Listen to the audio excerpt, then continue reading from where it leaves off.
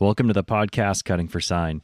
I'm Ron Cecil, a men's life coach and writer, together with my co-host, best friend and artist, Daniel Penner Klein. Throughout our lives and as friends over the past decade, we've asked, how do we find the clues and puzzle pieces that align us with our higher potential? Join us as we converse with experts, artists, adventurers, mental health professionals, and fellow deep thinkers as we cut for sign and attune our own potential, mental health, and creativity.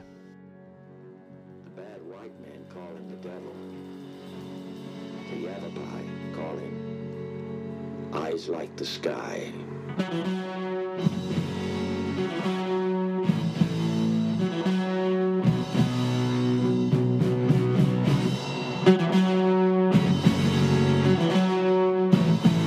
Hey everybody, welcome to Cutting for Sign. My name is Ron Cecil. Hey, Ron Cecil, Daniel Penner Klein here, jumping in like you've asked me to do. Introduce yourself, asshole. Don't leave me hanging 2 seconds into the recording. Look at the nice man and shake his hand. Look him in the eye. Okay, Dad. Hey, we get parenting advice from all kinds of motherfuckers in this world. Sometimes we do. We were just talking right before about one that I got last night, and you brought it up, which is ums and uhs and dead space. And we were like, hey, let's work on that. Let's maybe not do that as much, because it makes people, according to some people or in some people's experience, less believable. Maybe they take them less seriously, or maybe you don't seem as sure of what you're saying. What do you think about that? It's so difficult to allow ourselves to keep the verbal ticks out of our mouth, to keep the verbal ticks out of our mouth in a way that allows us to sound more articulate, because there's self-editing going on in my mind, at least. I can't speak for anyone else, but I have to give myself these pauses and moments of reprieve while I'm speaking in order to think about what I'm going to say. And I think those ums and uhs are the speed bumps that my brain needs to fix it. And now I'm going to have to be silent. Well, that's what that try. reel I was mentioning last night. It was some guy, some doctor of something. He said, you want to know what allows you to get rid of the ums and stuff? Being comfortable with quiets, the silences. You got it. As soon as you can do that, they'll just go away. They evaporate. Yeah. I'm going to try that. Our podcast today is just full of 5-second so silent, pauses. so quiet. Well, this will be the podcast episode where people take it out. Actually, I think this is going to be a podcast episode where people are going to be more on the edge of their seat. It's a little different, yeah. Yeah. So this guy that's coming on today, named Scott, who you'll introduce in a few minutes, is someone I met online several months ago. He reached out to me to potentially help him with coaching, and then he said to me, "Hey man, I'm actually an ex-con. I just got out of prison, and I don't think I can afford coaching, but I would like some advice." And I genuinely try to help people no matter what, to point them in some direction that could be helpful. So I said, "Hey, let's jump on the phone for a half hour." And I was listening to his story and so enthralled with his experience. I mean, what I heard was a man who was thrown in prison as basically an immature young man, like an adolescent, with very little finishing in his life, if any, and then essentially time traveled in society. When before he went in, there was hardly the internet, there was no smartphones, everything was media wise was about 100x smaller. And then he comes out and describing what it's like to see a world where everyone is stuck to their devices. And he said he walked into, I don't want to steal stories, but I just couldn't imagine how scary that would be, how out of place he might feel. And he's a great conversationalist, really lovely person to talk to. That's one of the main boxes that we try to check here, is like ourselves being conversationalists, and then but I'm glad that you suggested and that you wanted him to come on, and I'm so curious about so much. And one thing that we wanted to try to play with starting today was like maybe bringing a little quote to the draw. You know, the draw is like where we're taking aim at this conversation, fits our cutting for sign, tracking metaphor that we use there. Draw being the movement an archer takes to pull the string back and to take aim. Yeah. At what we're going for. Yeah, and I pulled this. I collect quotes from books that I read or listen to, and I'll write them down and I'll send them to a text to myself, and then I'll return to them and try to start to remember them. You know, and this one that I wrote from this Jungian psychologist's book, Inner Work, that I mentioned quite a bit, talks about the reason I thought it might be somewhat applicable today, and I'm not trying to silver lining his experience, but there's a forced introversion that it seems like prison does to some people, and they have time and space. Like Mike Tyson said, the 3 years he spent in the prison were the best of his life. And again, I'm not trying to disrespect by sugarcoating Scott's experience. I don't even know of his experience yet because I haven't spoken with him.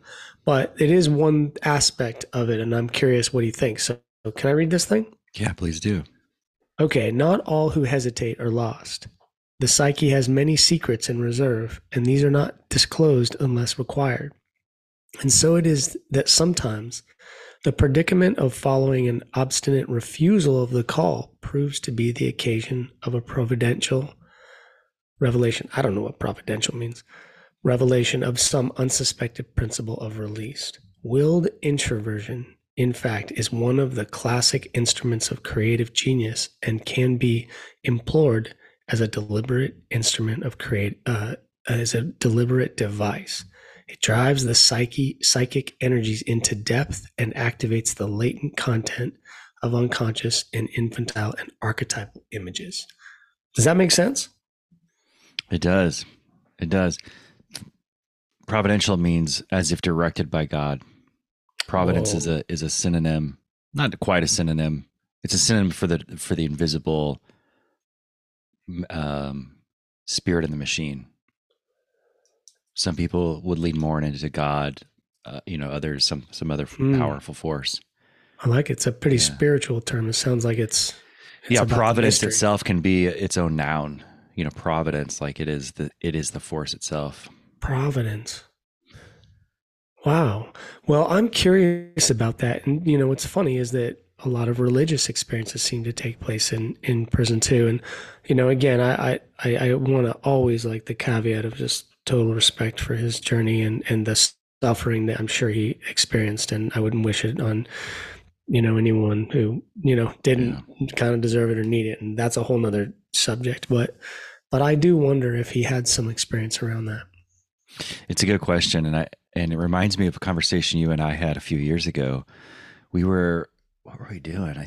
You were like liquidating your art stuff before you left Portland. Mm-hmm. And you sold a big like painting table to an artist out in Northwest up Germantown Road. Yeah. And you were talking about the gift of being isolated, like forced to be isolated in order to work on your inner world, and how we live in a place and a time where it's almost impossible to do that unless you really force yourself to. Obviously, being thrown in prison for 18 years is not Nelson Mandela would be the exception, right? Like that would be something really good happens from that. And I have no idea what Scott's experience is around that, but it sounds not good at all. Yeah. Be careful with bringing that one up. That's why I'm like, I'm not, you know what I mean? It's like, maybe it's not a good topic. I don't know him well enough. What the fuck, you guys? Yeah. So, prison sucks, but there was some good stuff, right? It's like it gets romanticized. Malcolm X reading in the dark in prison, getting his doctorate in prison, basically is what he says. Yeah. His master's and there's that not Charles Bronson, but the guy who played in that the character. Oh, the movie's Bronson. Bronson, yeah. The character is Tom Hardy's character, and he. I don't know if he's still alive. He might be, but he started doing some amazing art in prison. Yeah. So, who knows, man? But it's one thing I'd like to at least touch on, and as far as like, shit, what what I would be curious about and why I'm feeling kind of honored and was really uniquely excited for this conversation is just because he's so fresh out, and he has the unique perspective that isn't 5 or 10 years later. Like it's just a year ago, man. So I'm curious how he's doing. Something else that was coming up for me when I first met him and I've been thinking about on this is,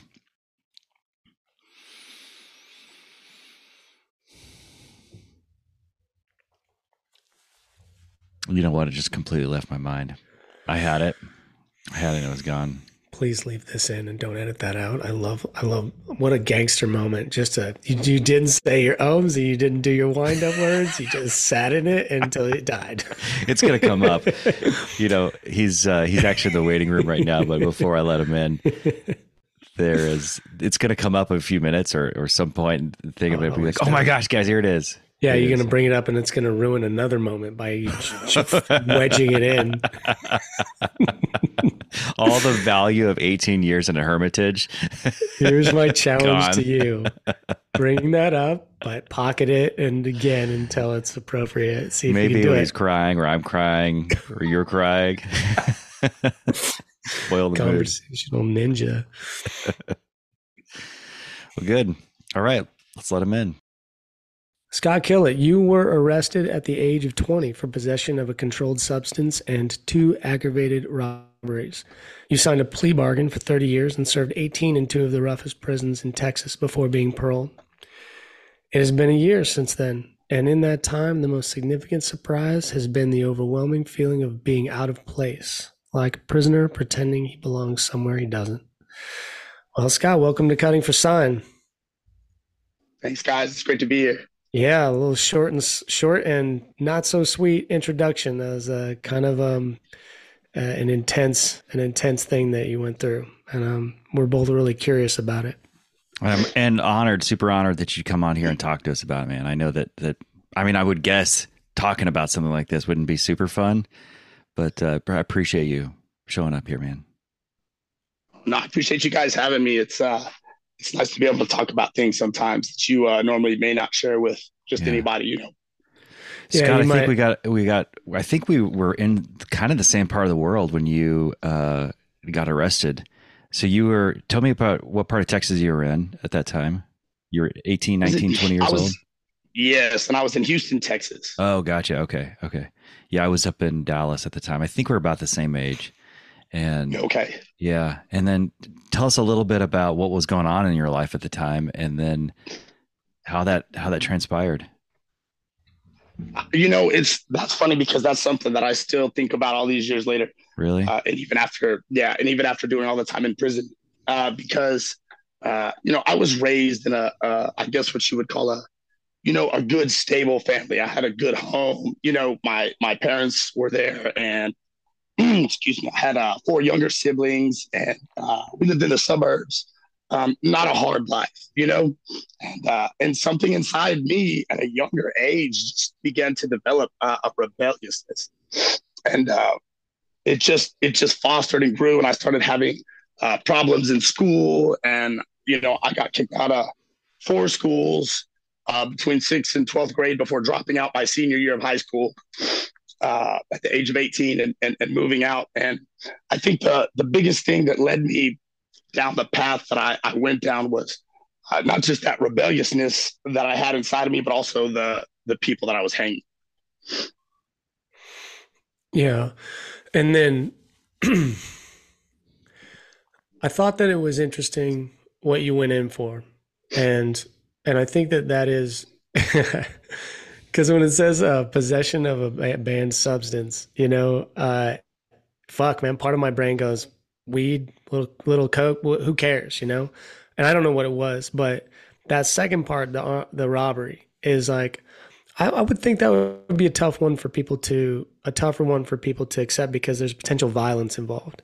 Is that something that you've run into when you tell your story? Do you feel could you just tell us a little bit about what happened too? And I'm just curious about that. Sure. Absolutely. What ended up happening was I had hooked up with this guy who was a decade my senior. and he was partying real hard like I was, and doing drugs and things like that. And that was kind of how we bumped into each other, was at a party. Well, we hit it off. I guess just like chemistry rise, real well. Yeah. And we started hanging out, and that was when he told me that he would do these robberies and these things. And so slowly my mind turned it over, and I was like, well, this is great, like fast, easy money. And it catered to that rebellious side that I had, and that, wanting to be on the other side of the law or whatever. And so we started actually a string of robberies. And what ended up happening was I was actually arrested before the age of or before the year of 2004 for the possession of a controlled substance, and it was cocaine. And I got out a week later on probation, and I never even checked in for probation. I never met my probation officer or anything. I went on the run, and I just kept doing these robberies. So now I'm on the run. We're living in hotels or staying at people's houses, and we're just, it's a shit storm, dude. It's like it's out of fucking control. Were you all coked up at that time? Were you like, was drugs? Oh man, I was like... I mean, I was just high all the time. I mean, it wasn't like I was strung out on meth or strung out on coke. It was, I was always doing coke and meth and X and smoking weed and taking pills. So I mean, I wouldn't say I was just strung out on one drug. I was just strung out on partying. Yeah. Wow. And how long did that time go where you kind of on the lam before things fell apart? And how did they fall apart? Further fall apart. See, when did the wheels come off? You had it so together there when you were strung out on many drugs running from the law. Needed some tank tracks on it or something, right? When did things get rough? That's right. Anyways, back to middle school. No. So I guess when I moved out when I was 18 and I dropped out of high school, that was when I started really just going downhill personally. And I was already headed in that direction, but this was what just, how like you're going up a hill in a car and you're pressing the accelerator to get your momentum up, and then you hit that tip of it, and then you could just sail down the other end. Yeah. When I moved out at the age of 18 and I dropped out of high school, that was that tipping point at the top of that hill, and then I was just coasting full speed downhill. Would you have considered yourself an addict at that time? Or would you now consider yourself? I wouldn't. Now I would. I wouldn't have told you I was an addict then, but now I would have said I was at least addicted. Yeah. And then bring us up to, so you're on the run. You're living in hotels. How long did that go on? 6 or 8 months. Oh damn. 6 or 8 months. That is a while. Oh yeah. And this was all over. We're just zipping around Houston like crazy. Wow. Houston's a massive place. It's giant. Super sprawly, right? So big. Say what? It's sprawly. Humongous. It's like, very sprawly. And then so we usually don't do this because this is usually the story that people already know about who we have on, but I don't imagine many people know your story. And so it's kind of nice to kind of skip through the plot points and the adventure of it. What happened after that 6-8 months, and how did you end up? Actually, I have a question before that. What kind of robberies were you doing? Were you like sticking up like grocery stores, convenience stores, little banks? Like what were you guys doing? Coin shops, ice cream stores, lingerie shops, triple X video stores. Really?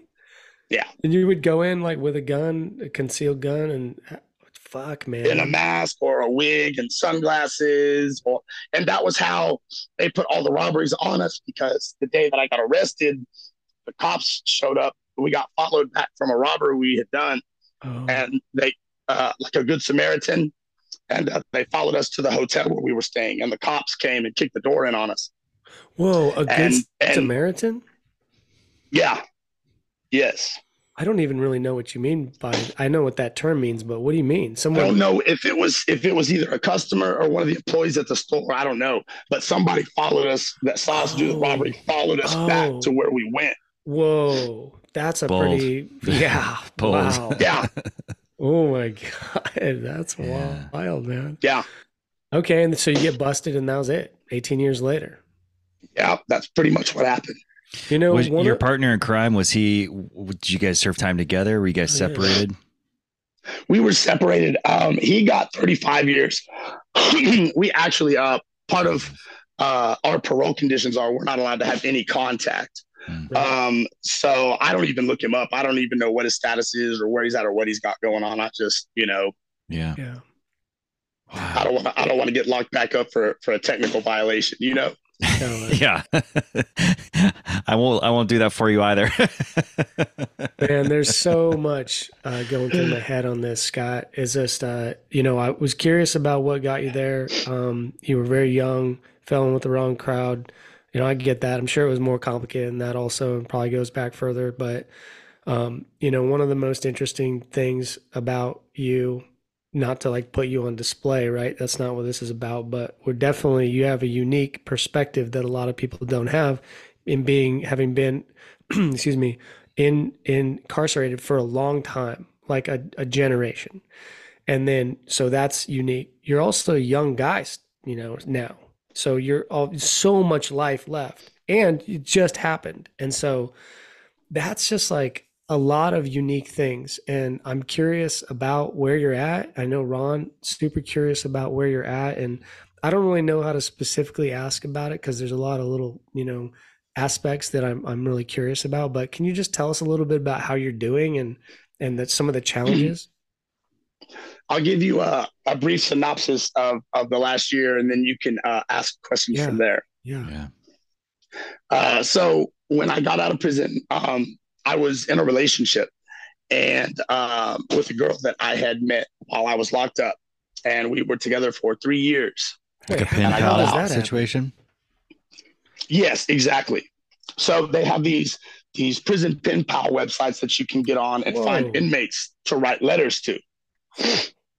Yeah. So, and not to just go too far away from the story, but she had been to prison too. So she, Gotcha. She knew what a pen pal was and what Texas prisons were like, whatever. So anyways, so we were together for the last 3 years of my time. And when I got out, we got married just, a month and some change later. And man, everything just started going to fucking shit. I mean, like that I've had days, and you would think somebody who does 18 years in prison and gets out would never have a bad day. That's what I thought it would be like. Man, this shit out here some days has been a living fucking nightmare. It is in fucking insane. Specific to the relationship? That's part of it, but it all ties in together. I think that's one thing that I guess looking back right now after my year, like it's a stopping point looking back, I could probably go ahead and honestly tell you that no matter where I had gone or who I was with or what I was doing, it was going to be fucked up. Gotcha. Is that because you're recognizing your like lack of tools to deal with life? Absolutely. Yeah. Tell us more about that. Why? You have to understand too, when I was arrested, there was no MySpace. Yeah. I've never had a MySpace account. So, who's 39 years old and is, it's just a big gap. So social media was not overwhelming, but it's a lot to catch up on, culturally, we've changed so much out here. And, there's a lot of things like social norms that I violate without knowing. Like what? Oh man, all kinds of shit. I don't even know where to start. Dude, it's a green flag. When you got me and Ron asking the same questions synchronized, you got our attention. I just realized that. Okay, so here's an example. When my wife and we separated because it just got so bad that I couldn't. It was just so bad. And I had made her a lot of promises, that I naively made, that I couldn't fulfill when I got out. It was really, really hard to separate. And I had a lot of guilt and shame, and I felt like a failure, but we're not talking, we're separated right now. And so I've been seeing other women. Well, I get on these dating apps because apparently that's how you do it now. I've never used a dating app before. Before I went to prison, if you wanted a date with a chick, you had to go talk to her. You know what I mean? Like Yeah. there wasn't any of this. Just let me text an emoji or a gift to her and see if she's interested. I mean, that way still exists. It's just we got other ways too, you know? Like that's one thing I've noticed is that people sometimes say that that's the only way to meet people. It's not. You know, all the other ways still exist. We just also have this crazy way. Yeah, like super turbocharged way. Exactly what it is. And I figured it out. Now it's like I unlocked a key or something. It's pretty awesome, So- but like to do it. I to mean, do man, it- like look, I've been looking at you right now, Scott. You got a black and white shirt on. You look a little bit like like you like stylized your jail attire, and I bet. I Yeah, mean, you like- can tell me to fuck off if I'm like overstepping any bounds here, but like, I bet you stripes. that you got the bad boy thing down for some women. They're just like, holy shit, a real bad boy. if you gave a clothing designer an old 1930s black and white horizontal stripes and said make a modern day cool shirt out of it, that is what Scott's wearing right now. You like the shirt? It's a good shirt. cool. Isn't It is it? And cool you look shirt. good, man. It is a cool shirt. I didn't put the jail part together.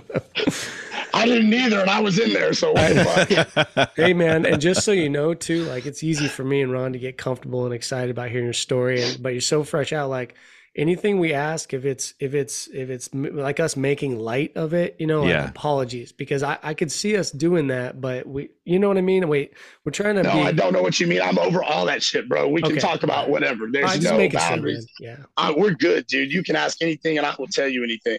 Well, it's Nice. not as much asking only. It's also us like laughing and making jokes about it. You know, like All that is green light. That's Okay. how I did 18 years in prison, Okay, laughing and making a joke of it. All If right. I hadn't done that, I wouldn't be here today. all right, cool. So cool, get back, cool. get back For to the sure, social for sure. norms you're crossing. Like you're dating online. You've unlocked it. Cracking out on dating Yeah. apps, man. Fuck yeah. So I'm talking to this girl. I'm at her place the other day, right? And I'm asking her about her experiences on the dating app. So she's telling them to me, and we're laughing and exchanging stories. And then she's like, "We're not supposed to be talking about this." And I was like, "About what?" She's like, "Well, our other, like our other dates and stuff on the apps. You don't do that." And I was like, "Why not?" She's like, "Well, it's like inappropriate, kind of." And I was like, "Well, you were just talking about it too, so I don't, like." She's like, "Well, I'm not saying like I have a problem with it." She's like, "But other people do it, She's like, "You're the first person that's ever asked or shared anything like that." What about your other Nah. dates and their other dates? Yes, because apparently that's a taboo, is not to Dude, talk about. I have been And I guess I've aggressively dated on apps for 7 years and been all over the nuances, and I've never heard that until the moment you just said that. really, I wouldn't think that would be disrespectful. One of the funnest things to do is talk about how shitty or potentially interesting or great or unique your other dates have been. That's a shared experience. Why is that what you're saying? that was my opinion. That was how I felt about it. Dude, you're good. In my opinion. Yeah, you're Stick with good. that. That's a red flag for that person. That's not a you problem. Yeah. Her first red flag was agreeing to see me. So it's a I wicked had just weave, taken a web drink we of tea. weave. Almost shot that out my nose. She said that. Wouldn't that Perfect. be fucking great? You're like, I can't date you. Why? Because you want to date me. There's actually been a couple of girls that I started chatting to, and then I told them, "Hey, look, you're out of my league. I can't talk to you." And then I'll tell them that I was in prison or whatever, and they'll ghost me. Interesting. Yeah, Dude, wow, man. I was talking to somebody last night who is in a lot of regards like a smart, articulate, successful person, good looking guy. And he was describing a woman who was out of his league, that was so out of his league, it actually sent him in a downward spiral of depression. Yeah. He's like, there's no way I can stand up to this. Yeah. There's no way. And this guy is Wow. like, seemingly has his shit together and is pretty powerful and like awesome. I mean, we know him a little better, and we all have our underbellies. But were you surprised by that, Ron? I was surprised by that, but at the same time, not surprised by that. I totally get that idea that like there's this, we have our own internal measure of who we are and what we think we are and our value in the world. And then we see somebody or experience someone that is like, man, they're beyond me, and they don't see that. Like they look at us, it sounded like she was looking at him like, man, that guy's a catch, because he fucking is. He Dude, totally dude, is. There's a term for that, Ron. It's anima possessed. If you're a What? dude, I mean, this is a term in Jungian psychology. Huh. So there's other ways to say it, and it's not. I'm not professing that this is a thing that exists and for everybody. There's just Yeah. one way to say it in one language, and it's anima possessed. So for a guy, we're going to gender it. If a guy and there's a woman who's interested, who, like you said, is, or like you were saying, Scott, feels out of your league. Part of that reason, and I'm not saying that this is what was going on with you, but it sounds like with our mutual friend, it was more this case is you get it's like they're the perfect thing. And there's this way, this archetypal kind of pattern in us and proclivity to have one person seem to have all the answers of our erotic answers, of our joy, of our fulfillment, of our worthiness. You can actually get anima possessed with a career. You can get anima possessed with a woman. It's that thing that you thought you'd never be able to do, and suddenly you get it. But it is a possession. It doesn't have as much to do with the actual person or opportunity in front of you. It's that you can't even see or relate to, because you're just relating to a projection of this own utterly idyllic aspect of your psyche. And I'm kind of like just learning how to speak about this, but does that kind of make sense? It kind of makes sense. What I was thinking are, the Scott's working, 20, I don't know, I'm trying to think of a metaphor, but like he actually has a problem here. And that is when people find out he's come out of prison, there's a judgment. Is that why they feel out of your league? That's kind of why I wondered if your situation was maybe not what I was talking about. Yeah, that's why. It is. Yeah, fuck that. And the fact, I mean, I don't, I'm 39 years old, dude. I have, I don't own my own car. I'm building a fucking tiny house that is like still, I mean, it's a fucking, I live in a shed. You know what I mean? Yeah. I work at a dog kennel. It's just like, I'm still 20 years old with a lot of things, I just had to when I got out of prison, I had to get my driver's license back. And because it had expired, I had to take the test over. So when I took the written test, they were like, hey, you can come back for the driving test and get your license, in a month, or you can go ahead and get, your learner's permit now. And I was like, I'm not fixing to be the only 38-year-old man in the state of Texas with a learner's permit, fuck that. So I just went back for my license.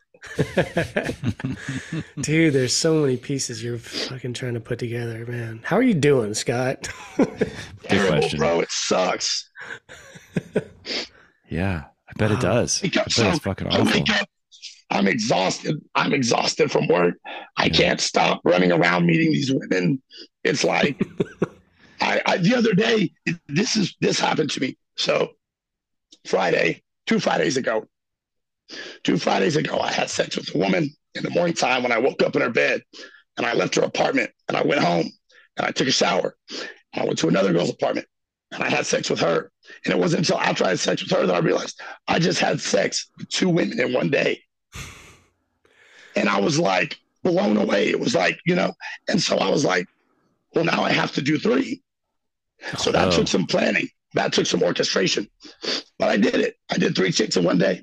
And it's like, I can't stop this pattern of like chasing ass. And it's like, I'm trying to almost compensate in an area of my life for everything else where there's nothing, plus it's like, you just sorry, go ahead. No, well, I mean, it's just like, I don't know. Sometimes I feel like I'm just running for myself, Yeah. And, do you think do you feel like that's an addiction cycle? I mean, I don't feel addicted to it, but strangely enough, I'm happy in it. So I don't see any need to change this yet. Sure. Okay. It hasn't ruined your life. Your life doesn't feel unmanageable. I'm not back in prison. That's my only standard right now. Yeah. Man, there's a lot. I'm half kidding. No, I mean, I couldn't imagine the accessibility of something like that, especially after having gone through an 18-year desert. It fucks you up. It fucks your sexuality up. Yeah. It fucks your ability to connect up. But it's done a lot of other things for me too. It's made me appreciate it more, I guess. And so, you know, not to just brag on myself, but I've gotten some 5-star reviews. maybe that's a line of work you should get into. I mean, I just downloaded Snapchat, so I'm going to see what's up with that shit. I mean, I've Scott. There's two things around that. Like I hear you. You know, you want to be in within one's moral compass. You know, you want to be guided by that and working that out in different situations that are so candy like after so long. You know, they're just so easy and so sweet. You know, I think that's understandable. And, you know, I've been on the adventure of dating and online dating, and I was married for like 9 years, and they were nine, like mid, you know, they were prime years.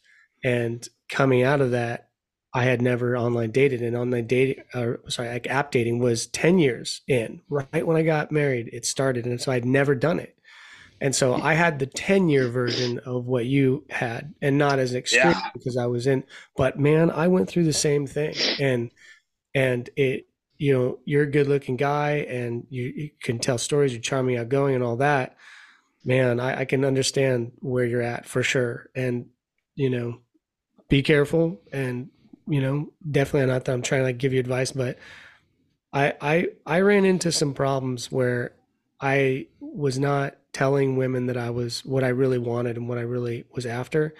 And I ended up having to send a lot of apologies, you know, maybe like 5 years ago, 4 years ago, because it bugged me and I wasn't the type of person I wanted to be.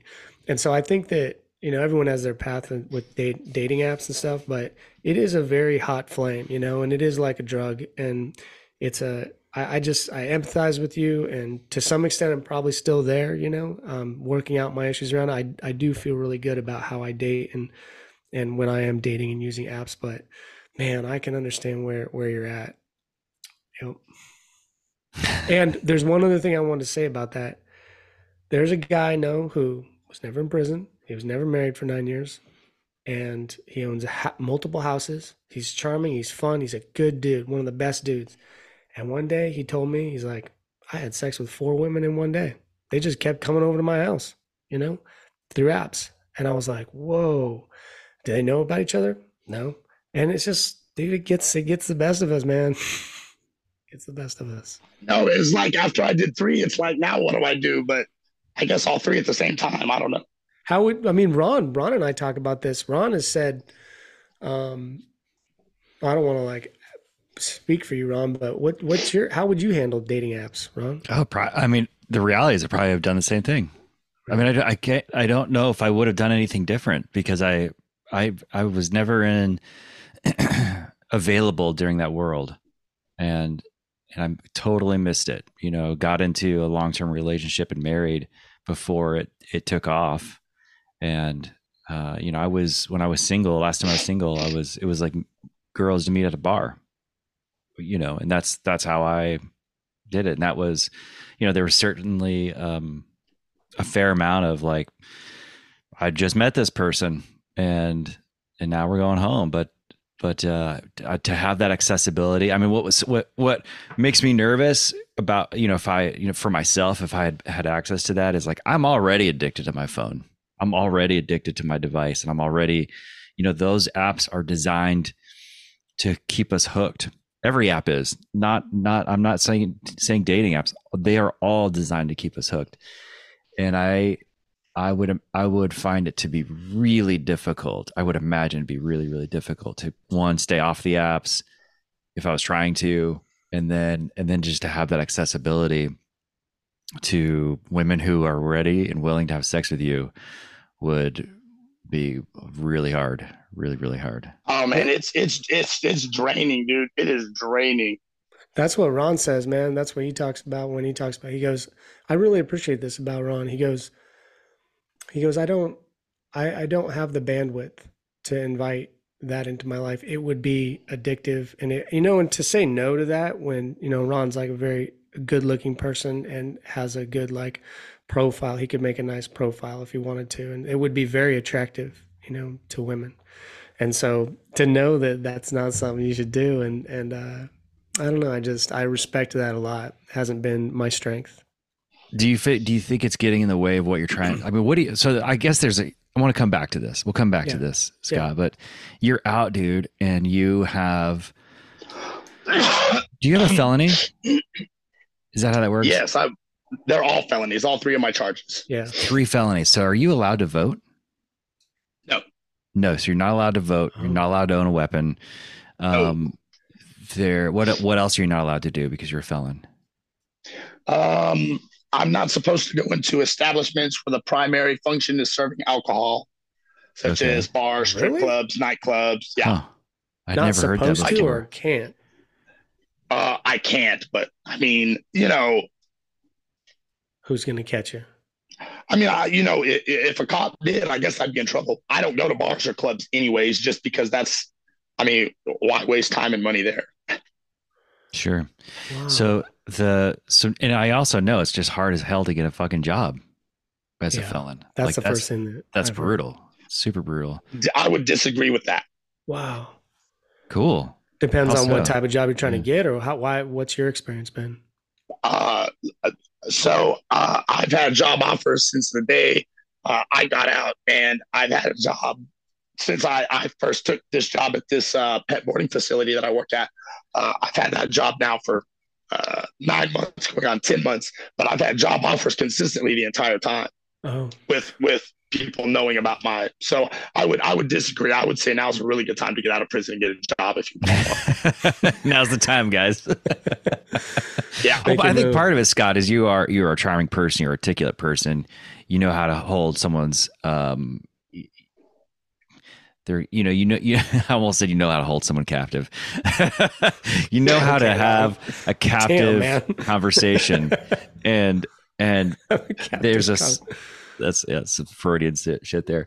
Another charge there. And you would be good. I mean, I'm sure people have told you things that you would be good at, and they would want you to help, grow their business. So, do you have a list of hopes and dreams for the next few years of your life, or what you would like to do or step into?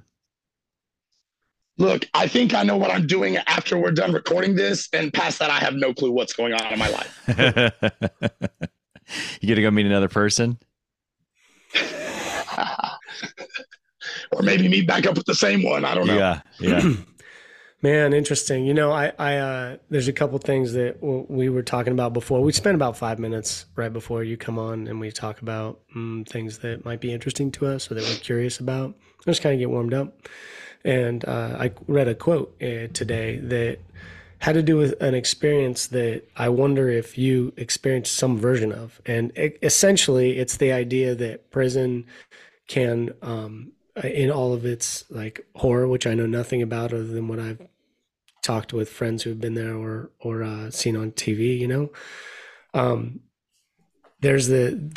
seems like potential to have a positive, introverted, I can focus on something and experience. And in any way, was prison that for you? Were you able to learn something you wouldn't have learned, or had the time to develop yourself in some way? Was there any of that? I think that there was a lot of that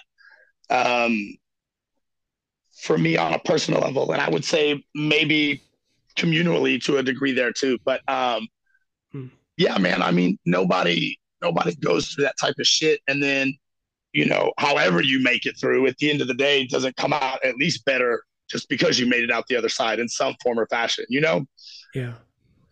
And even if that's all you get is the little ribbon for saying you participated, hey, that's good enough. You made, you did it.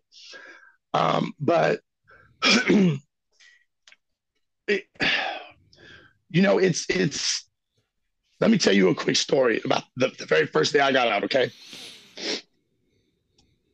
we got picked up from prison. They opened the back gates. We were already dressed in regular clothes, street clothes now, and we walked out this gate. And there was a van that came to pick me and like 11 other people up because we were going to a halfway house for 2 months on parole. So this van picks us up. We hit the road. We're driving. This is my first time in a car, except other than a prison bus in 18 years. So I'm getting kind of like freaked out a little bit, a little nauseous, a little car sick. I'm starting to see like the inherent dangers of driving on a road and being so close to other vehicles. And I'm processing crash calculations and survival odds in my head, you know. And we end up pulling over and stopping a couple hours later at a gas station. So we open the doors to the van. This is my first time in any type of an establishment that's not on a prison grounds in 18 years. We go inside, and there's 6 of us walking all in a line, and we go to the bathroom. We get to the bathroom, and we stop. There's a sign in front of the door, and it said, restroom closed for cleaning. So we stand there. We're all standing there. We stand there for probably like 90 seconds. And finally, somebody from the line, I don't remember who it was, went in there and looked. And there wasn't even anybody in there cleaning. And our stupid asses were just standing there in front of a dumbass sign. But you get programmed for that. You get programmed to stop at certain places. You know, they cut off points like that. And so your mentality isn't even, well, I could just step into the bathroom and look. Why can't you do that? Because there's a sign telling me not to do it. That's how institutionalized I was when I first came out. Is that indicative of when you say things are really hard, you know, and have been really hard? Is it stuff like that? That's a part of it, yes. What else is it? You say it's been really hard. Like what else is like super challenging for you? So the first time I went into a grocery store, it was an HEB Plus. Which are massive fucking grocery stores, in case anyone's wondering. They're humongous. I'd never seen an HEB Plus before. I didn't even know they had them. So I was working at the halfway house when I first got out of prison for this temporary construction job where they would take you to different job sites. And, you know, you just do shit work for, you know, $12 an hour with a shovel. You know what I mean? And so we're headed back to the halfway house one day from a job site. We pull over and we stop and we go into this HEB. This is my first time going into a grocery store. I hadn't been out, but, you know, a couple of weeks. And I stepped into this grocery store and every fucking person in the store stopped and fucking looked at me. And I was like, what the fuck? And it freaked me out for like 2 seconds. My heart like started beating fast and I could feel like perspiration. And of course, nobody was fucking looking at me. They're all on their phones or shopping. Nobody in the world knew I existed. But I felt it, you know, and it was like, what the fuck? And so I guess I won't tell you too much about the transition from that grocery store visit to the ones I have now, but I'll tell you how they are now.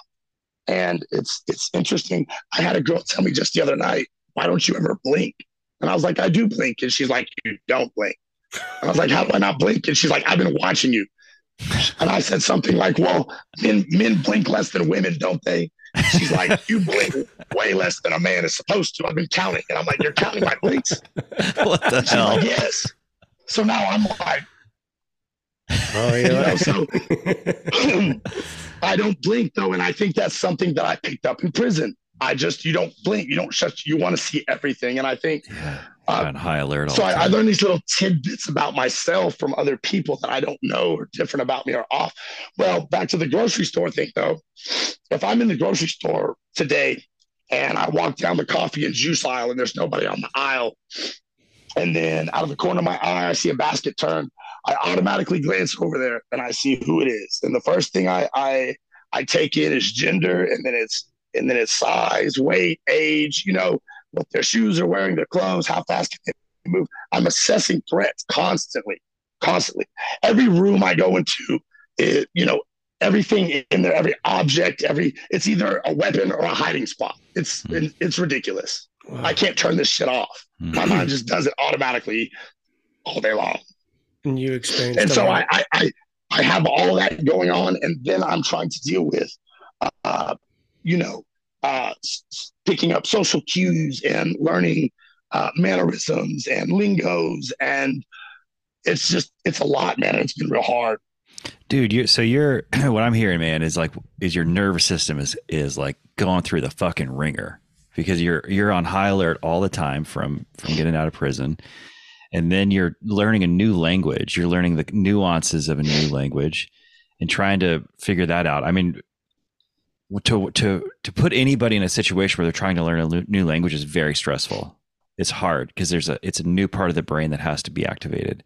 And then you're just trying to, on top of that, just navigate life, like normal life, which is really stressful on its own. And so you're dealing with like these like multiple layers of stresses in your life. No wonder it's hard, dude. That sounds fucking awful.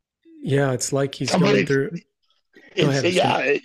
Well, they told me the other day, like, you should take a tolerance break from weed. And it's like, if I had tolerance, I wouldn't need to smoke this shit, Yeah. Are you, is that how you're kind of dealing with all this stuff? Is just smoking a bunch of weed? It helps. Yeah. Yeah. Yeah. I bet it is does. That something kind of an ignorant question, probably, but is jail forced sobriety, or you have access to drugs is whatever you want? How does that work? Oh, you can get anything in prison. You can, yeah. For sure. So did you stay active using drugs when you got into prison? Not really. So when I got locked up to 20, all hard drugs ceased. Yeah. And I haven't done any cocaine or meth or ecstasy or any of that crazy shit since. The only thing I do and have done since in prison and out is just smoke weed. That's really my main. Yeah. And do you, what about alcohol? I don't really like alcohol too much. I'll drink, if it's a social thing and someone else is, but. Interesting, man. So I was thinking when you were when Ron was talking about that transition that you experienced, it's like you're going from one highly intensified and very specific environment, specific rules, specific visuals, specific words, so many, it sounds like, specific ways that you're acting, and you're doing that for a long, long time. And then you're coming out into another highly intensified experience and environment, which is modern day life, right? But it has different rules, and I imagine prison has its own chaos, but I imagine that chaos is maybe different than the chaos of life. And so to think about, not just like Ron said, you're dealing with all the things all of us are dealing with, but on top of it, you're dealing with a nervous system and a brain and a lexicon, like all the things that don't match the environment. And so, right. Is there a part of you that wants to fucking go back? Have you had thoughts like that? Absolutely. I've had thoughts of killing myself. I've had thoughts of going back to prison. I've had thoughts of what to do to somebody that deserved it so I could go back to prison. I've gone through all that. Yeah. Oh, were you what level of happiness were you experiencing in prison, or was it hell the whole time? No, I can't say it was hell all the time. Because there were there were good moments in there. I got to meet some people that I wouldn't have met otherwise, that are still a part of my life today, and that I'm grateful for. There were friendships. There were guards that I worked for, females and males, that I developed friendships with. That were certainly, that would have been considered inappropriate, I guess. But it's hard not to develop a relationship with someone whenever you work elbow to elbow with them 5 days a week, 45, 50 hours a week. Yeah. Where does the humanity line stop at? When can you step over that? So, we call this podcast "Cutting for Sun" because it's a tracking term that we use as a metaphor for the thing that we're tracking would be, just a better version of ourselves. Words like more whole or more authentic, more aligned. Just being on that path, and sensing the clues, and then cutting the sign for those clues, like looking at clues and signs, and then what do they mean? And we talk to people who are kind of like, for lack of a better term, on their path or on the path or on a path of doing what I just said. And I think Ron was really impressed. I'll let him speak to this a little bit more, but he was impressed with, your willingness to fucking get aligned and kind of get on your path to having a better quality life. That's really what, feels, what's so motivating. Like, can things just get easier? Can I have more joy? More pleasure is not bad. Where does pleasure turn into pain? And just all of these ideas that that are going around this like zeitgeist of self-help, of like self-improvement. So where do you land in that? And is that something that you think about a lot? And yeah, if you could just speak to that. I think I think that maybe perhaps the biggest thing that's helped me since I've been out, is a resilience that I had to develop in prison, and it wasn't one that I developed because I wanted to, or I thought it would make me a better person, or would help me achieve some goals. It was something you just had to do because it's kind of like life or death. Yeah. And being out now, I was in a really toxic marriage, and it was literally sucking all the life and the joy out of everything that I had. And so being separated and out of that now, I finally feel like I have some weight off of my shoulders, and I feel like I can finally have maybe a little bit of control over the direction that I go. And I think now I'm at a point where I'm just open and looking at all the different directions that there are, and maybe starting to weigh them out and figure out which one I want to go. Yeah. What feels warm to you in that sense? Like what kind of life feels warm to you? What kind of life feels exciting? Like, do you want to get into business? Do you want to own your own thing? Do you want to work for somebody? Do you want to move out of Texas? Like what's there on the horizon that you're like, that could be an option. That could be an option. What comes up for you, man? Well, so let me tell you like this. I can't answer that question. And the reason that I can't answer that question is because if I answer that question, I'll be shortchanging myself, because the universe is putting something together for me. And I don't want to say what I think it should be, because if I do that, whatever's being put together for me is going to be a whole lot better. But if I speak something else into existence, it'll chop it down to size for me if that's what I ask for. What gives you that's a pretty interesting answer. What makes you believe that? Well, it's the power the power of words. Speaking, I mean, it's called spelling, casting a spell, We were just talking about that a few weeks ago. Ron sends me these little clips of this lady who is like, she'll start talking and she talks about words being spells, and then she'll riff, like Ron called it old lady hip hop or old lady freestyling. And because it's not cool, but her whole point is that words, these ideas and ways of being are fucking embedded in the language, and they become really deeply embedded in us to the point where they're carving out our way of being. And I do believe there's truth to that, and to varying extents of how you use words. But that was an interesting answer. So you want to be careful with that. I got you. The horizon you want to keep open. I love it. I have a fucking similar thing I'm a painter, Scott, and I don't have any art up in my house, none. And one of the reasons is because I don't think I know what I like, even though I'm, 7 years into like being a painter, and professionally more as every year goes by. And I look at those blank walls and I'm like, I wonder if I look at my blank walls in the similar way that you look at your horizon, That's interesting. I like that. Yeah. But then other people come in and they're like, your fucking walls are blank and boring. It's like, all right. Fair. How's your wife?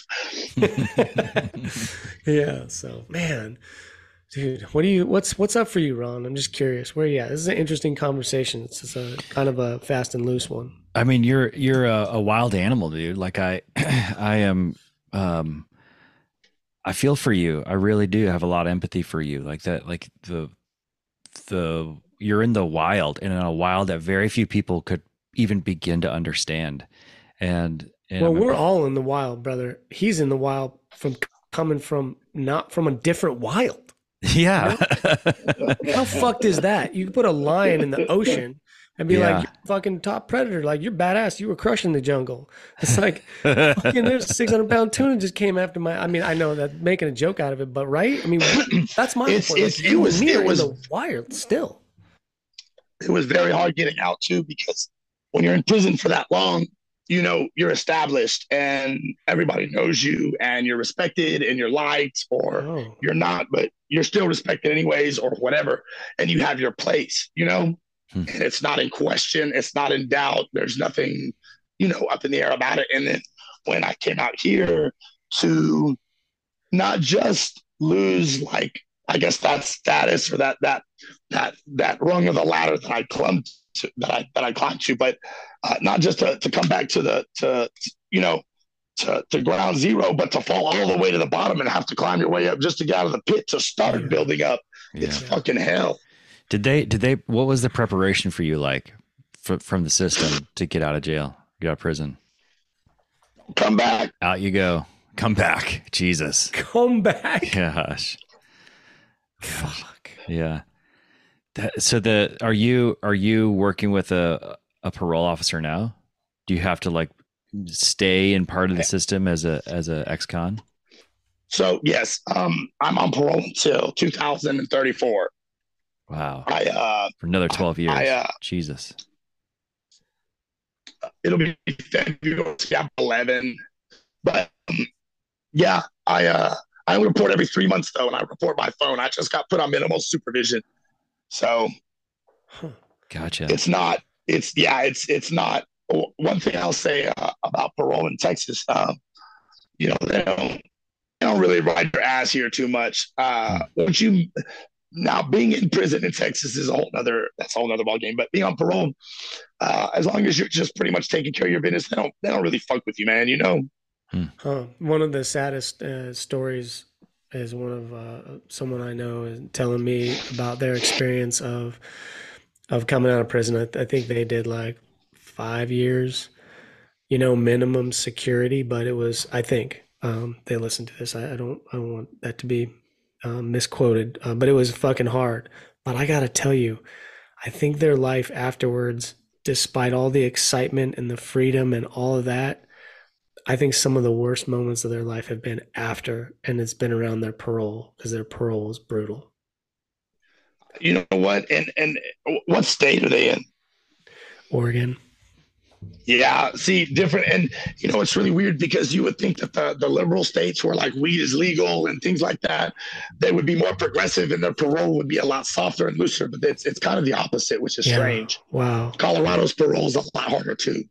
I mean, he is dealing with cops coming into his house at times that he didn't want them there, and in front of his kid. It was just, it's significant. It's in my life, it's significant to hear him talk, even as the years go by, about how that choice that he made that one, time, so all it takes changed his life. Yeah.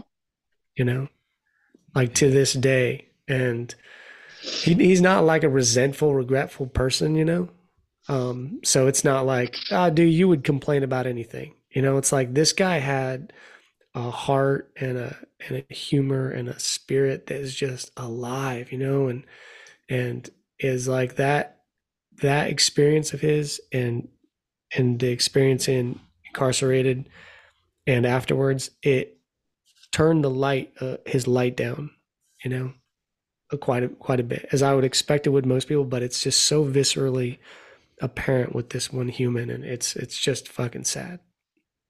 Yeah, I've seen it. I've watched the light go all the way out of people's eyes. It's heartbreaking. Really? In prison or since then? Prison. Yeah. It is heartbreaking, man. I mean, I can't imagine, I can think about how my light has been turned down just through the grind of life and mistakes I've made, but none of those mistakes have been, I don't know. There's something about years in prison that I think is just, I don't know what it would do to me, but I know that the grind that you're entering, the life, and it doesn't have to be a grind, the life, the environment, the way of being that you're entering, just being, a free man, is that fucking is hard to me.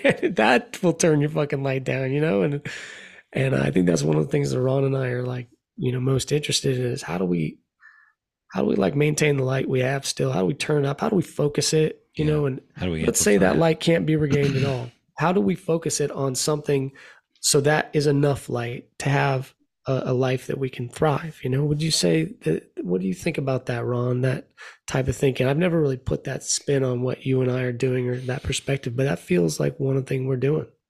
I think so. I think I'm trying to notice where I've wanted to voluntarily and involuntarily be smaller, live less, not engage in the freedoms that life has to offer. And I was thinking about several things are going through my mind during this whole conversation. And one is, this might sound out of left field, but one is the breaking the generational cycles of things that come out of like poverty. If you grew up poor, it's very likely that you're going to continue to be poor. If you grew up in a household of addicts, like it's very, very likely it's, to come out of that. And, and you went through, Scott, a whole lifetime of living in a certain way in prison. And to come out of that, I can't imagine how difficult it is to change your brain and change your mind and your behavior. And I was thinking, it's like, that just seems like a huge weight to change. And another thing that was coming up for me, Daniel, is what is it about somebody? This is a question you guys can, feel free to answer, chime in on, but what is it about, especially immigrant communities that come from terrible fucking places, and they get to America, they're like, we're going to fucking do it, guys. And they work really hard. They build businesses. They build a new life. They see the opportunity in a way that we can't see it, and they fucking go for it. And my wife and I have been talking about, like, why do they get it in a way that, like, we don't get it? And I speak for myself. And these all seem like parallels in my head to prison, is like poverty, prison, coming out of a bad place. And what is it like? Where is the switch in our brain that like flips on or off? Either it is all the way in or it's all the way off. And it's like, and I know for me, I'm speaking to myself right now, is like, I'm trying to figure out where that switch is, how to access the hidden switches that are off. Can I do it? What do I need to do to fucking get out of these old patterns? I grew up poor, raised by my, a mom and a dad who are still poor. My dad passed away very poor, unbankable. My mother's has to live with her family, her sisters, to survive. And I that's on my radar all the time. Like, how can I break that cycle? And how can I help my family step out of that place? And so as I'm listening to you, Scott and Daniel, like, I'm just thinking about these like macro patterns in the world happening, and then how they affect me in my own life.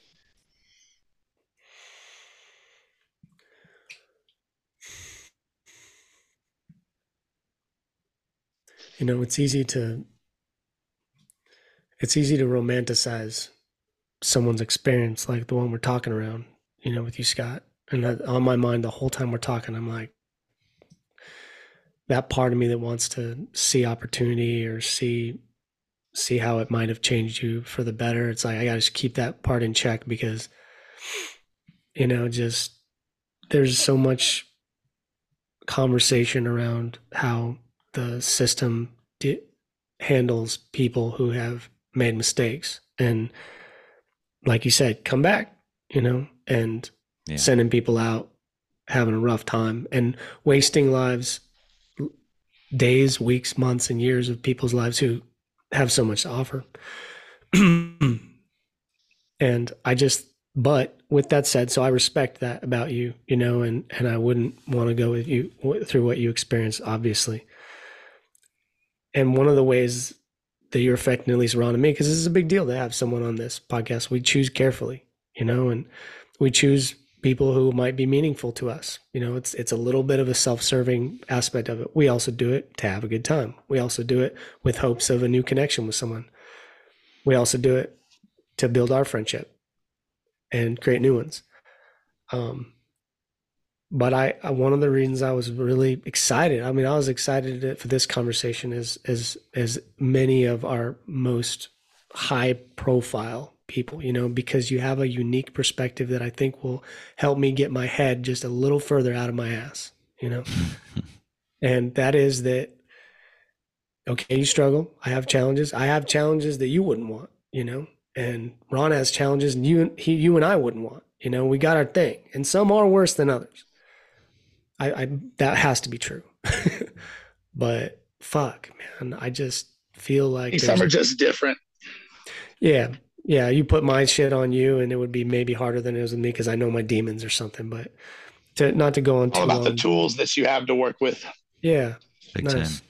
Yeah. Big time. Well, and that's what I'm saying. So kind of what this conversation, and not to say you need to take something meaningful out of every talk, even these talks, but I think one of the reasons that you kind of like mean something to me, not knowing you, is just because it can help me understand and appreciate and use and be grateful for what I have and that has not been taken away, as opposed to so much of my attention being focused on mistakes I've made and the consequences of those mistakes.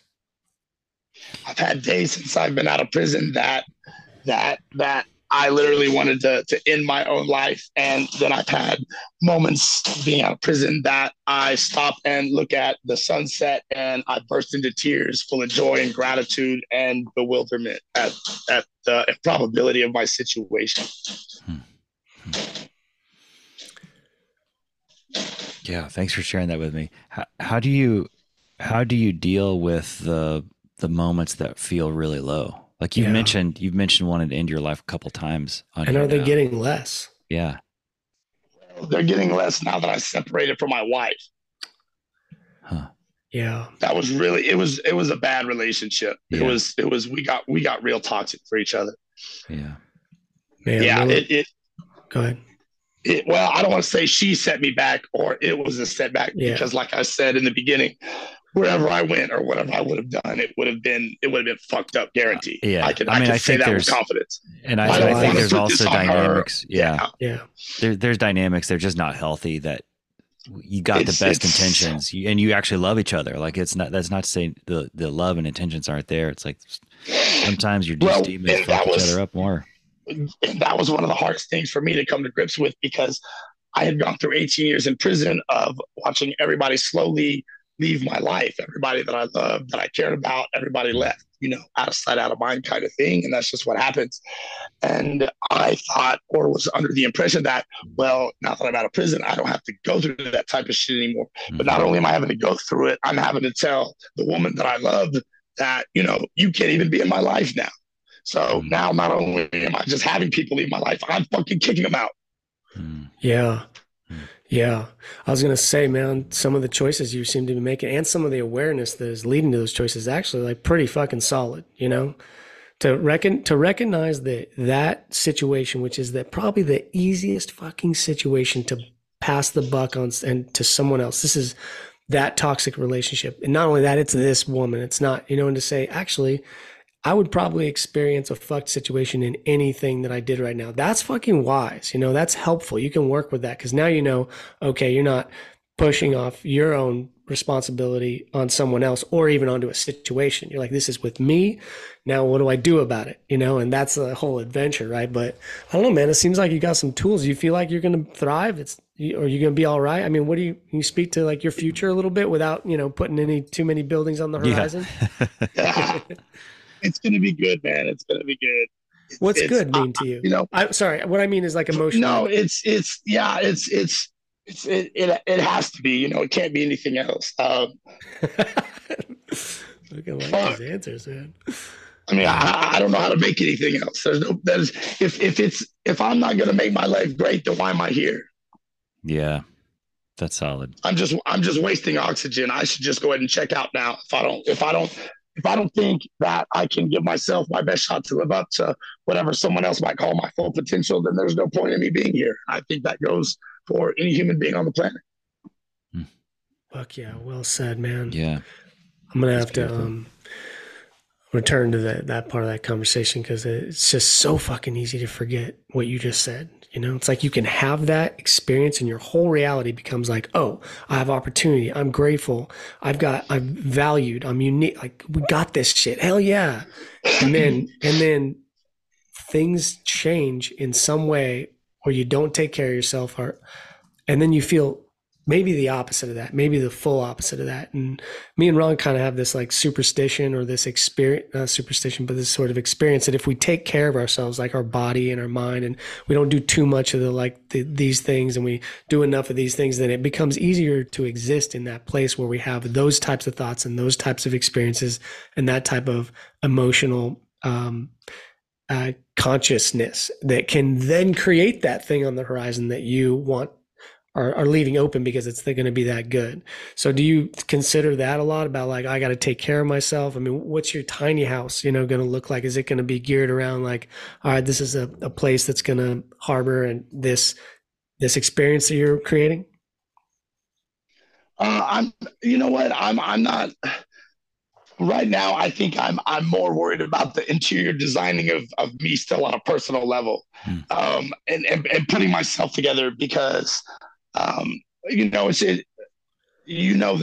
that anything that you build, if the foundation isn't solid, you can only build as high as your foundation is strong. And so in terms of like putting this tiny house together or job opportunities or things like that, I just have an open heart and an open mind. And I think that I'm just trying to get myself ready, and to somehow come to terms with how I can be the best version of myself for myself, so that when the timings do come for, whatever situations are coming in my future, I'll be prepared for them and able to make the most out of each opportunity. How do you do that? How do you have like do you journal? Are you conscious about this? Like what's the, cause I talk to dudes about this shit all day long. I mean, not all day long, very frequently. And there are tools, you've mentioned tools before. So like, what are your like top 2 tools that you use to stay positive, to stay focused? Even the phrase, the interior design of my inner world. Yeah. Not a phrase I ever heard before, but it makes perfect fucking sense. Very on brand for Coach Sign. Yeah, very on brand. Stealing that. Y'all should let me do some content writing for you.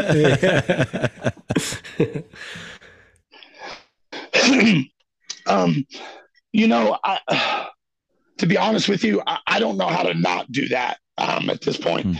And I guess I would have to think about it a little more to tell you what my top tools are, because I don't even know what it is I'm doing. I just know that's what always happens. So that's really a good question. Yeah, cool. That's a great answer. I appreciate your frank, honest answers. They're really, that's just one of my values, and it's been appreciated. And I was also curious, unless Ron, you wanted to follow up on that.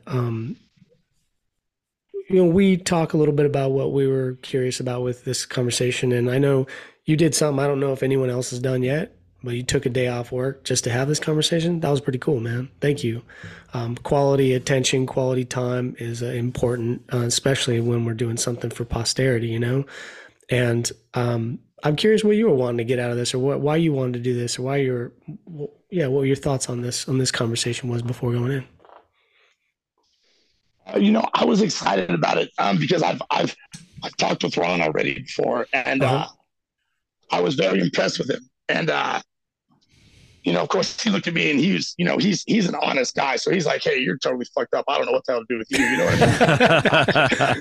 That'll be $500. He gave me a government discount. I got the 50% off. Ask grass or gas. No one rides for free. That's fine, man. Well, I don't have money. Scott's like, one of those low moments I was telling you about? Interestingly enough, it came after our conversation. No doubt. But yeah, I'm curious, like, so you just wanted to have a little more time, a little more, yeah. I just, I think the biggest thing too, at the end of the day, there's so many. I think one of the biggest personal demons that I have is I have a lot of shame and embarrassment when it comes to making missteps out here, whether it's like a faux pas, like socially, or just whatever, and it may not even be a mistake. I may just be being hypercritical on myself and turning it into a mistake. I don't know. I do that sometimes, but wrestling with that, and then I think wanting to have that avoidance of it is kind of a tool in itself too, because when I do make a mistake or what I feel like is a mistake, I feel a lot of shame and a lot of guilt. Like I should know better. I'm more intelligent than this, or I've seen this before, or I've already made this mistake. Why the fuck am I making it for the fourth time now? You know, and you beat yourself up, and so it's hard. But you know, I've been in some situations, and you automatically feel, or I do anyways, out here, I feel a disconnect from everybody that I meet. For the simple fact that, you know, probably 75 or 80% of the people I talk to on a daily basis have never gone to bed hungry. And I've gone to bed hungry in prison. And if you've never gone to sleep hungry before, you don't know what that's like, you know? And it can fuck you up. And at least I can say mine was from being in prison and not like a kid and my parents didn't feed me, or, you know, but still though, it separates you. And so the things that I've gone through are not the things that other people have gone through. And there's the relations is, you know, it's foggy at best. But I think that, and as cliche and fucking stupid as this shit sounds, and I hate that I'm about to say this, but you know, if it doesn't kill you or you don't kill yourself because of it, you do come out stronger. That's the bottom fucking line. And so I think at the end of the day, I mean, have you ever seen a wrestler that's just big brute strength and he has no quickness or finesse or agility about him, but he wins his matches because he can just fall on top of his opponents? I think that's what my mental and emotional strength is out here at this point. It's just such a big goddamn lumbering beast. It can't be knocked out, you know? Brute force. Fucking like A, man. Gotta play your strengths, man. That's a good one. That's a good one. You got a gift. You certainly have a gift of I don't know if you would be good at as a writer or something like that, but you've got something with language and with story. That's why Ron said one of the main reasons he wanted to chat with you is he's a good storyteller, you know, and that's what one of the things the world needs. And I call them live wires. You know, I want to talk to someone who's a live wire. No, I don't mean on this show. I mean like in life. You know, are you a live wire? Sure. Are you saying things that when, you know, not everything, but more often than not or enough that they hit me in a way that means something, that I feel something, that I see life from a different perspective and see, you know, are you expressing your fucking unique perspective that no one else has? Are you doing that through your language? Are you doing that through your deeds, through your clothes or whatever, man? And it seems like you're onto something there. I don't know. It's the shirt, bro. It's the shirt. I got a question for you as we start to kind of wrap up here, man. Do you feel pressure from the people who look at you? I don't mean from like us specifically, but I mean from the kind of collective view of you. Because to succeed, do you feel pressure from the people who look at you to succeed? Because I know when I see you, I think that fucker's going to be successful no matter what he decides to do. And I think that my guess is there's a group of us, and I'll include myself, and I can't speak for anybody else, who go, man, this guy's capable. He's super articulate. He whatever he decides to do, he's going to just hit it out of the park. Do you feel a pressure around that? Or have you even noticed that? I know it's coming too, so I don't have any pressure. You know what? I know that it's coming. Yeah. Nice, man. Nice. There's a guy at an art makerspace that I was a part of in Portland.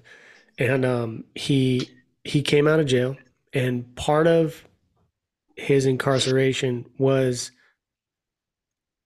introduction into a program that basically set him up with a business. Like he wanted to run a business, right? And so as soon as he came out, he was able to start a business at this art collective, this maker space. And so I met this guy, and then we were talking. I was like, man, he's charming as hell. He got all this energy, you know? And then I was talking to another friend of mine who had spent time in jail quite a while ago. And he was like, yep, some people come out of jail and they got a lot of energy and they got vision and they got the charm and they got, you know, and they want to, and they're a light and people just whoosh, you know, they go to them. And, he's like, but that can be challenging. Like they can burn out fast, or they can be overwhelmed by all the attention that they do get. Do you feel like you wrestle with that a little bit, or is that coming too, or has it already come? I don't know, man. It's hard to say because I like the attention. So Yeah. So does he. Is that why? Is that why you've mentioned a couple times social media? Like you want to start telling a story and kind of being visible on social media. Is that why? Actually, What do you want to talk about on there? I want to talk about everything that I've been through so that I have nothing left on my chest anymore. Wow. Fuck yeah, dude. That's awesome. Just grab a thread and start pulling. And you want to do that publicly. You want to do that? Yes. I think it's needed publicly. Yeah. You know, and even if there's just one person out of 100 that gets something that improves the quality of their life based on something I said or did, then to me that time is well invested and well worth it, because I've been in situations where I've been on the receiving end of something small, one little nugget or jewel of wisdom or information that transformed my life, maybe at the expense of somebody else's time or mental or emotional energy. And I still saw how much it meant to me in the long run. And so that's why I would never discount that for somebody else in the future. Wow. Is there, I mean, off the top of your head, is there anything in particular that you would start with around, I want to not have anything else that I need to talk about? What are the main things that you're just like, this has to get out? And I want to hear your inaugural story that you don't get out there. It's got to be here. I don't even have really too much of a direction. I have some ideas and thoughts wrote down and some topics and some things like that, but I think questions and answers would be fun and stuff like that. Can I ask about your, and I know we probably got on our end, we probably got about maybe like five-ish minutes left. Okay. This is kind of a silly question, but like, can you speak to some of your tattoos? You got some cool tattoos. Are they meaningful? Are they stuff that you got before, after prison, since prison? Like, I don't know. I appreciate people sleeving up, and it's something I've thought about and considered, and all mine are from prison. I've never had any tattoos out here before. Yeah. And I got a quote on this arm, and it says, "He who makes a beast of himself gets rid of the pain of being a man." Do you know who that is? No, I've never heard that quote before. That's Hunter S. Thompson from Fear and Loathing in Las Vegas. Really? That reminds me 100% of what Jordan Peterson says all the time: is become dangerous and then control it. That's how you become an adult. Okay. That's okay. This arm says, "If in hell I could hold one curl of your hair, I think the saints of heaven in torment." Well, can you read that one more time? Yeah, read a little slower. "If in hell I could hold one curl of your hair, I think the saints of heaven in torment." I think the saints of heaven in torment. If I could hold one curl of her hair. He's basically saying that his love for her is so great, he'd rather have one curl of her hair in hell than he would be in heaven without anything. Wow. Who did you do that for? Baby. Big smile. Big smile and then a big sad face. What quote is that from? It's Rumi. No shit. Rumi and Hunter S. Thompson. Yeah. Peanut butter and jelly. It's funny is I like raised my arm earlier to scratch my head, and like one little tattoo popped out, and I was like, I feel like a real imposter here with my tattoos. Unearned ink. Unearned. I got 420 tattooed on the back of my arm right here. You got to see that, bro. Hey, man, there's people out there who say that drugs and weed and alcohol and things are just like, man, that's bad, and it's bad for everybody. And Seth Rogen has this really cool moment where he goes, well, I can't remember exactly how I said it, but I've thought about this on my own many times in the same metaphors. I think running shoes. Running shoes don't exist in a world that doesn't have pavement. The way that they look now, beefed up, really, I know there's a lot of minimalist tiny mattresses on the bottom of our feet. Yeah, there's there. Well, weed is running shoes, and alcohol is running shoes. And not to say that weed works for everybody, but these are tools that we have to take that fucking edge off and be able to release a valve. It's like Benjamin Franklin said. He said, beer is proof that God loves us.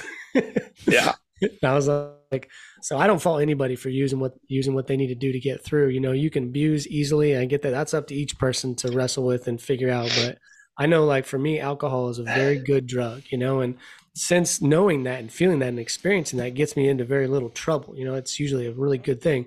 Now some of the brain science is coming out about why certain things hit certain people in different ways, and alcohol, I can't remember the science, I'm still working it out, but it basically hits me like cocaine. It hits me like a serotonin up.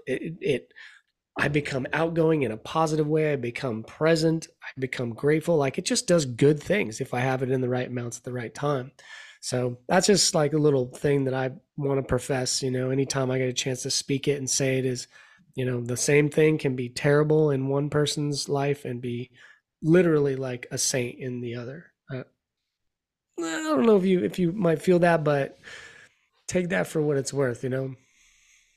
Bills are paid, so Well, I'm talking about, you were talking about shame, you know, it's like, man, I think people give themselves a really hard time around certain things that it's like, dude, pretend it's not a bad thing. 5 minutes, you know, and how might that be good in your life? And then control it, become dangerous, and then control it. You know, I think that's valid. I think that's one of the things I've always done too, is told people right off the top that I've been to prison for 18 years. So there's no Mm, surprise, no secrecy, no whispers about it. There's no power over it whatsoever. yeah. Yeah. Scott, I appreciate you coming on with us, man. This has been an exciting conversation. I appreciate watching your story. And I follow you on social media, so I'm looking forward to more stuff coming out there. And keep in touch with us, please, man. I'd like that. I'd like to keep following what's going on with you, and reach out anytime. You've got my number. Hey man, I appreciate you guys. Yeah, It's been a lot of fun hanging out with y'all today. yeah, I yeah. hope it worked for you. You Rooting for know, you, man. I feel like the conversation was a little different, a little bit out of our experience. So I hope it worked for you and it was worth your day off because that meant a lot to us. Oh man, this was totally worth it. I've had a lot of fun. I really appreciate y'all's time, man. For real. Cool. You Thanks, bet. You Scott. bet. Thank you. Well, I'll let you know when this episode comes out. I'll send you the link to it and everything, and share whatever you want from it, and whatever you need from it. Yeah. Okay. Yeah. Hey, I appreciate you all, man. Thank you so much. All right. Take care, Scott. See you, buddy. All right, you guys have a good one. Welcome to the field dressing. Field dressing. Let's gut Scott. Open him up. See where the meat is. Jesus. Well, it's kind of a funny thing that we do where we draw, aim at something, someone, Yeah. we do it, and then we gut them. Like It's a metaphorical gutting of a wild thing that we caught. I don't know if they are the thing that we catch. It's the thing we're looking for that we. Oh, I see. Yeah, yeah. We shot some wisdom. Let's gut wisdom. There we go. There we We go. shot some uniqueness. Let's tear the uniqueness open, find out where the sweet parts are. Scott, I was nervous a little bit there a couple times. I'm gonna be honest.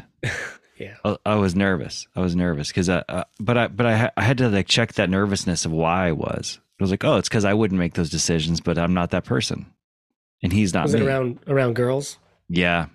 Yeah. Yeah. I mean, me too, you know, and with all respect to Scott, Total respect. He knows it. He's dealing with something Yeah. that is created to satisfy, you know, our fascinations and enchantments with people that we're attracted to. Online apps are set. Yeah. Scratch that itch. And also I think there's a lot of, and I want to make sure that I say this clearly. The way he owned up to that behavior, he no, you know, he could have chosen not to tell us that. He could have kept that separate, but the way he owns this experience, like he doesn't, I mean, for a guy who says he wrestles with shame, he doesn't seem to wrestle with the kind of shame I would wrestle with around this kind of thing. Well, I've noticed that, and maybe you have too, that people deal with shame in different ways. Well, first of Yeah. all, maybe that's not one of the areas he's shameful about. Mm-hmm. Not that he should be. But also, Yeah. some people deal with shame by fucking putting the thing that they're ashamed about right in front of your face, you know? And I'm not saying he's doing that either. Yeah, 'Cause yeah. I don't know him well enough, but Yeah. you know, man, I see a lot of myself, you know, in how he's dating, particularly. Really? In what way? Oh, because I mean, I literally experienced the same thing that he he's doing. And if I were in a slightly different situation, I would probably be to some extent doing the same thing in my own version. And I've heard men say almost the same story even before online dating. You know, when that kind of attention is accessible, it's so it'd be impossible to put it down. I mean, I've never had that situation where I have access to that kind of, you know, attention from women, but I would there's no fucking way I would be able to say no to that. There's no way. Yeah. There's stories, because I do. This is one of the funny parts. Yeah. About this conversation is that when he was like telling me, saying to us that one person was giving him a hard time about sharing his other stories from dates, you know, and asking hers, which I've literally never heard that. And I don't think that's faux pas. You have to speak about people with respect. You're not going to give out names and numbers, right? But it's like, why would that be wrong? You know, you're sharing the stories of this. It's a very interesting experience we're having collectively. But when he, excuse me, when he was saying that, I remembered all of these women that I would go on dates with. A bunch of them would say that they had done something similar that Scott did, because the difference in general between men and women, if we're just going to talk about the extreme genders, that, you know, the polarized man woman, is that women get 9 times. Well, what I heard was the best looking guy, just physically, because it's a lot about looks on there. Yeah.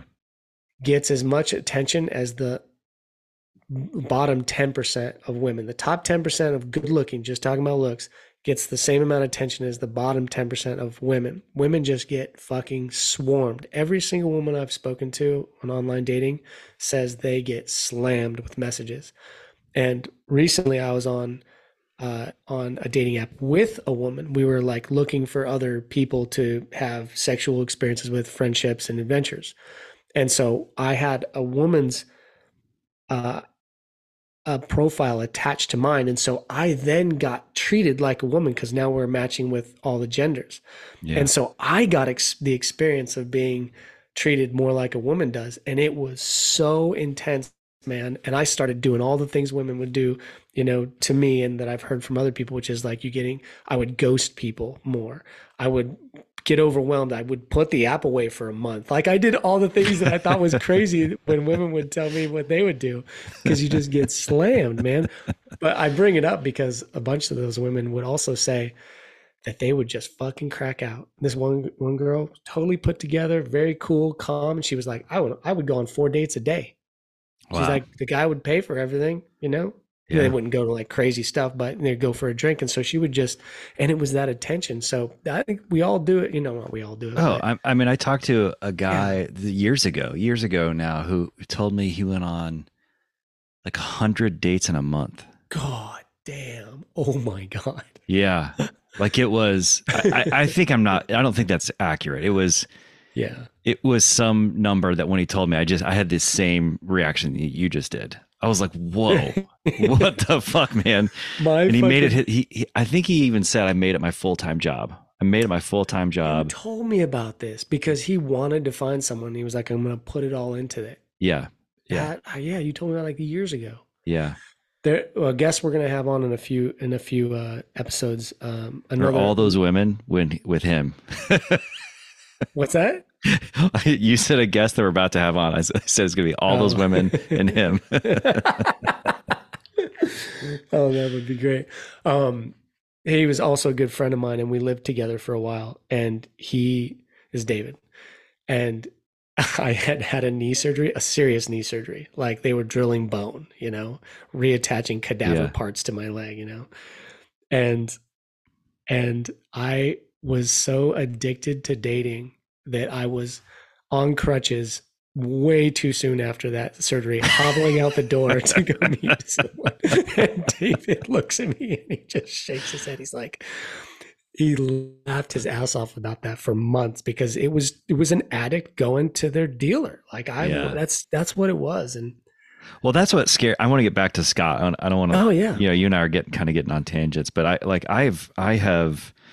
You know, you have a very tempered relationship with substances, and I have I have a little bit of a teetotaler experience with substances. And I don't drink, and I don't say I don't smoke weed. I just don't now. And I definitely just don't do other drugs because I'm afraid of them, not because I've done them and feel like they're bad for me.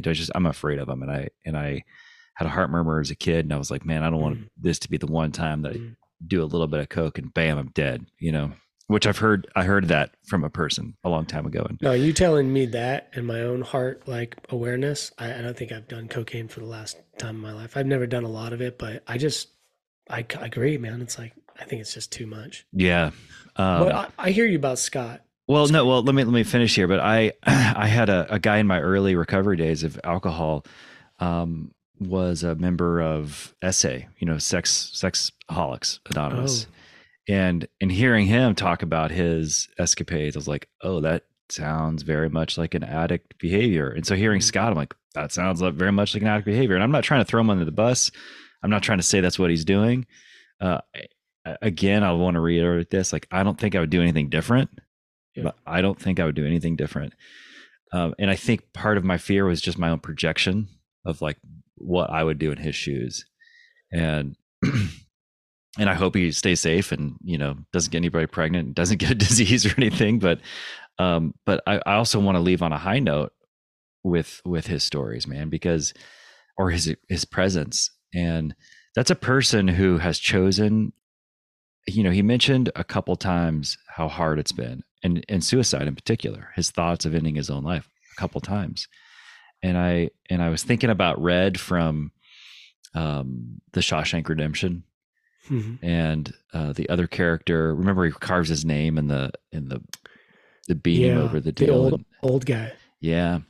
And how difficult it is. And I've heard this many, many, many times, how difficult it is for a guy to come out of prison and to feel like there's any hope and a place in society for him. And Scott's felt those feelings, and he's feeling those feelings. And he's also going, he has a certain kind of conviction around that life's going to be okay and the universe is going to take care of him. And he has some steadiness in there that I didn't know I was looking for, but now that I've heard it, I'm going to take that. Yeah, I agree. There's something there, but that's why I'm glad we're talking about the dating thing in the field dressing, because honestly, it's not just something that just because it relates to me. That is a place that can take so much time and money and bandwidth, and also lead to intense emotional experiences and captivations, and that sort of anima part that I was talking about. This might be very cool description of that, by the way. I like that. That was interesting. It's a place that he seems to be working out his stuff, and it's a field in which I work out myself. I work out the most challenging parts of life through women. My relationships with women, particularly romantic relationships through women.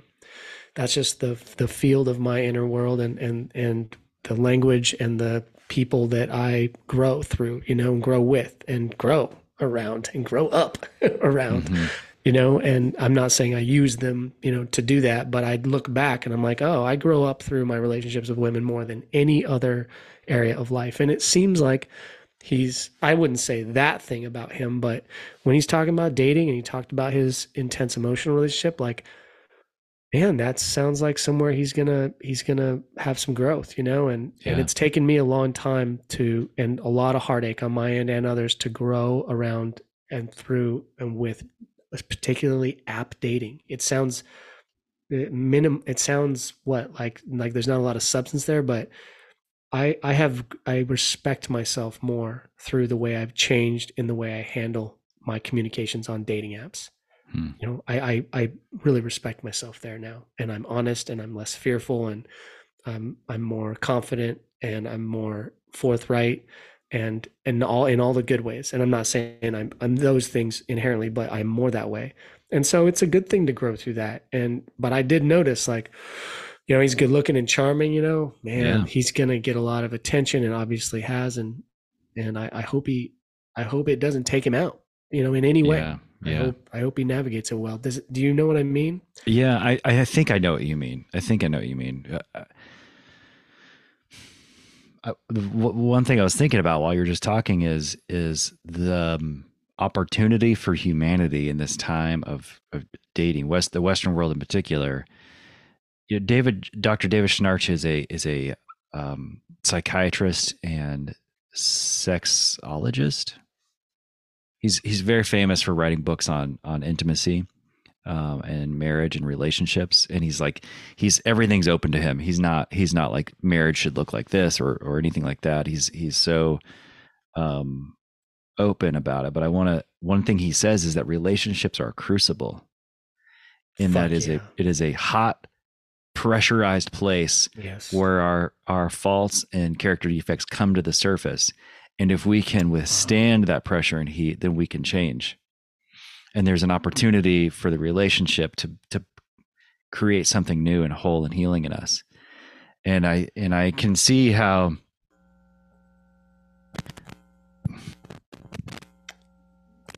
online dating would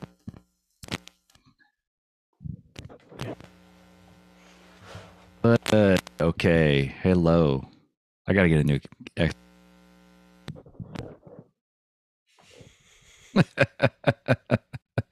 I can see how online dating, if you were smart and willing,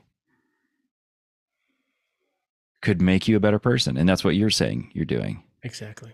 Or you could get fucking lost in it, like anything. All of those, both of those things. Yeah. To all the degrees. And but dude, I mean, I think for as a human being, that's what people do with working out. Like they can either be healed and whole through it, or they can lose themselves in it and get completely lost in that identity. Or running, like you've experienced in your life, or workaholics. I talk to a lot of workaholics in my line of work, and we have that capacity as human beings to go like, this could be an amazing thing, or it can be the end of me. It could be the end of me. Well said. Yeah. Thanks, man. Appreciate this time together with you. 100%. Yeah. Thanks for having Scott on with me.